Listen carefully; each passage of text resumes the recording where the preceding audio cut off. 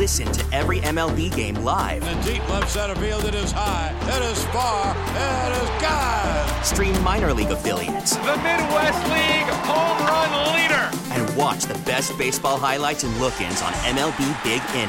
MLB At Bat is your all-in-one live baseball subscription for only $3.99 per month. Deep left field, it's gonna go. Alvarez ties the game. Subscribe to At Bat within the MLB app today. Major League Baseball trademarks used with permission.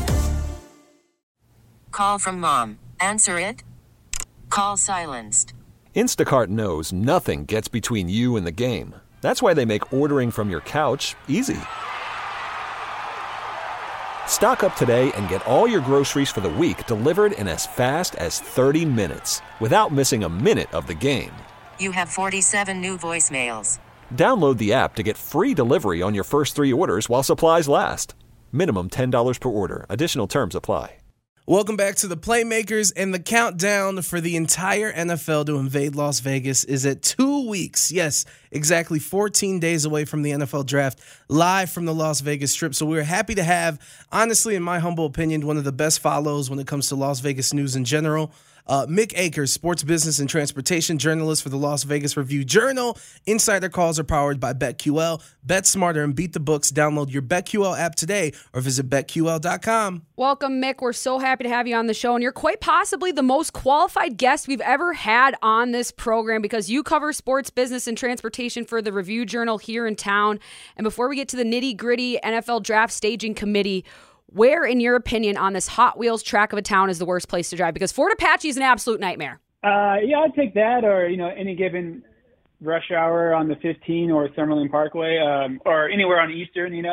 I get a lot of complaints on that. So those are some of the hot spots in town. But with all the people moving to town, it's spreading out in other spots, so it's kind of hard to dodge traffic these days. Yeah, this is why I avoid highways at all costs. I only take back roads these days.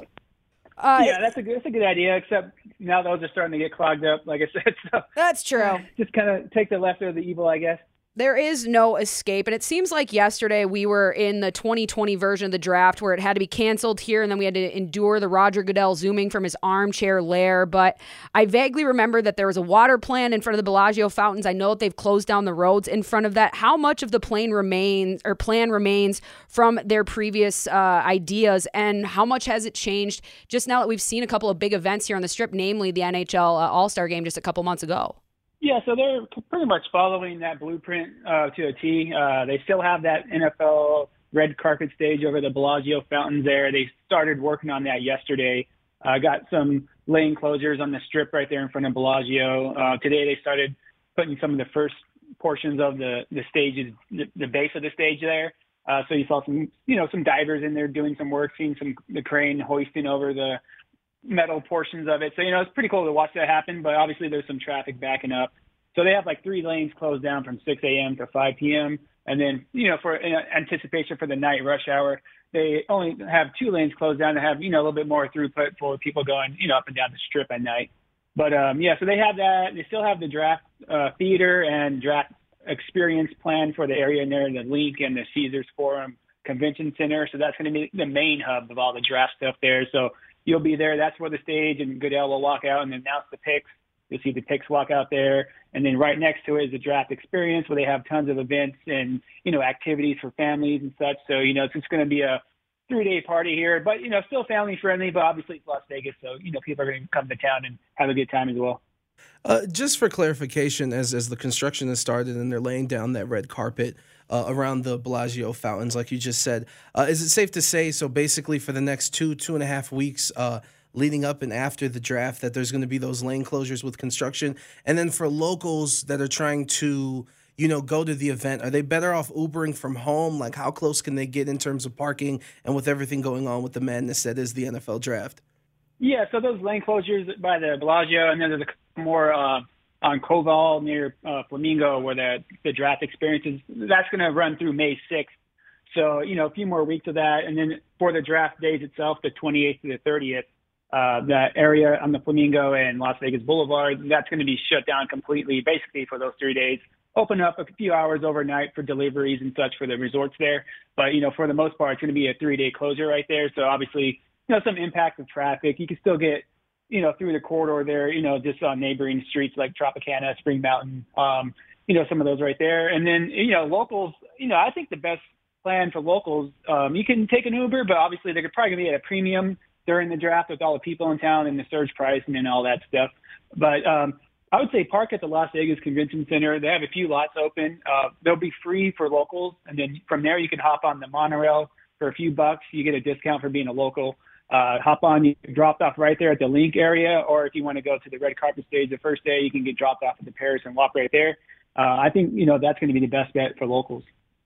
Always looks a little bit closer than it actually is when we're walking up and down that strip. Very important to get those details out because we know that there's going to be an infusion of people coming into town like there is almost every weekend, especially big events like this, but obviously a lot of local interest. And let's turn our attention a little bit to the Raiders and business that's been taken care of recently.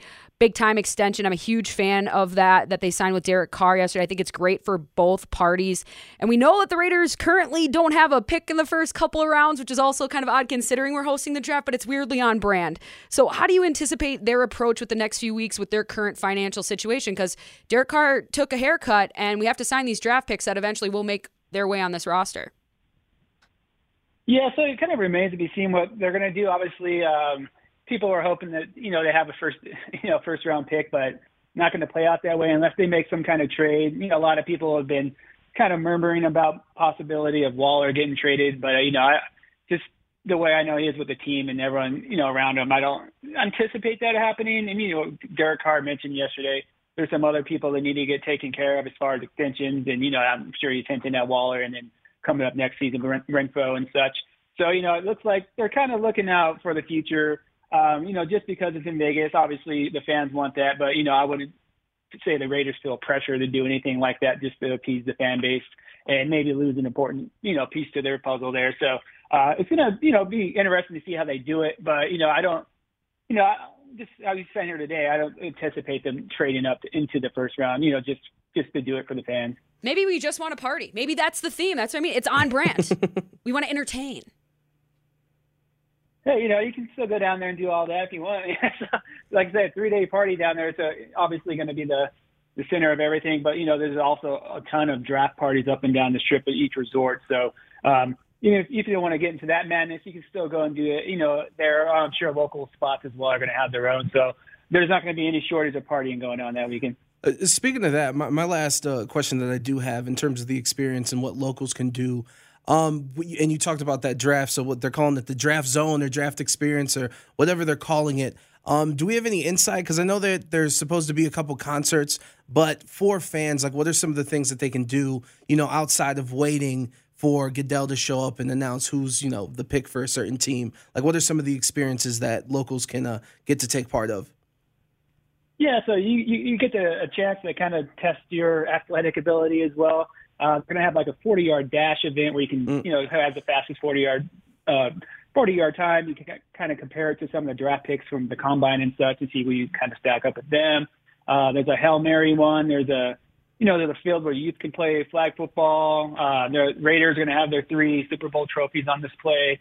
And there's going to be one area where every Super Bowl championship ring is going to be on display from, every Super Bowl that's taken place since the NFL has been around. So that's a pretty good amount there. They'll have specialty retail stuff there, only NFL Draft Las Vegas kind of thing you can get there, food and beverage options as well. And each night's going to be capped off by a headliner concert. They still haven't released who those are going to be yet, but, each of the 3 nights is going to be, a national act there. They're usually pretty big. So being Vegas, I would assume, we get a top-tier act each night there. They haven't announced it yet, right? Who those people are going to be? Not yet. I would assume we're 2 weeks out. I would hope at least give people a week notice or around there, kind of drum up some more suspense. But it's one of the last things they really haven't announced yet. Interesting. The plot continues to thicken here with Mick Akers. Just to kind of take a little bit more of a long view on sports business here, move away from Vegas, move away from the Raiders.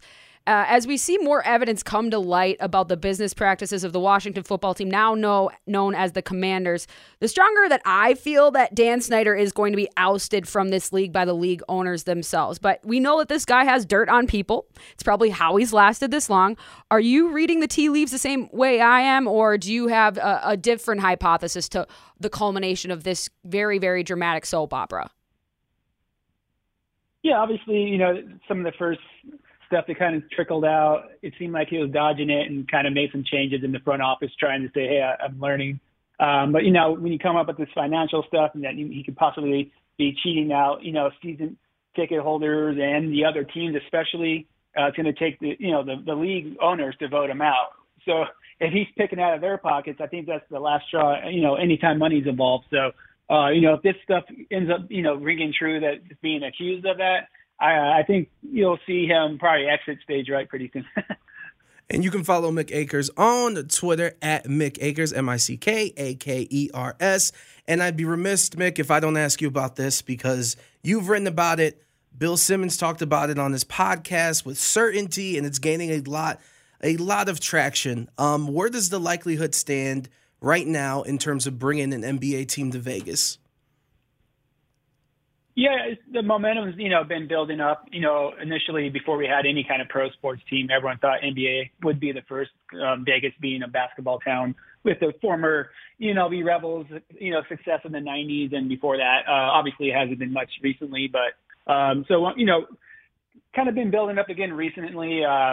We got this new proposed arena over there on Las Vegas Boulevard in Warren Springs. It's, Oakview Group. They have a long history of, opening arenas, operating arenas. Their CEO, he's the former president of the Nuggets. He helped them get a new arena back in the 90s.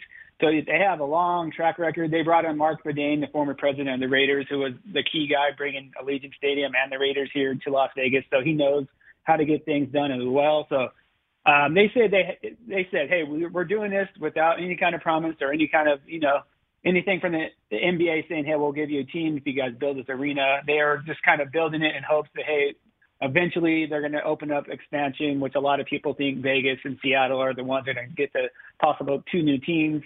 Every time you ask the NBA, they say, hey, we don't have any current plans, but they got plans, Mick. A lot.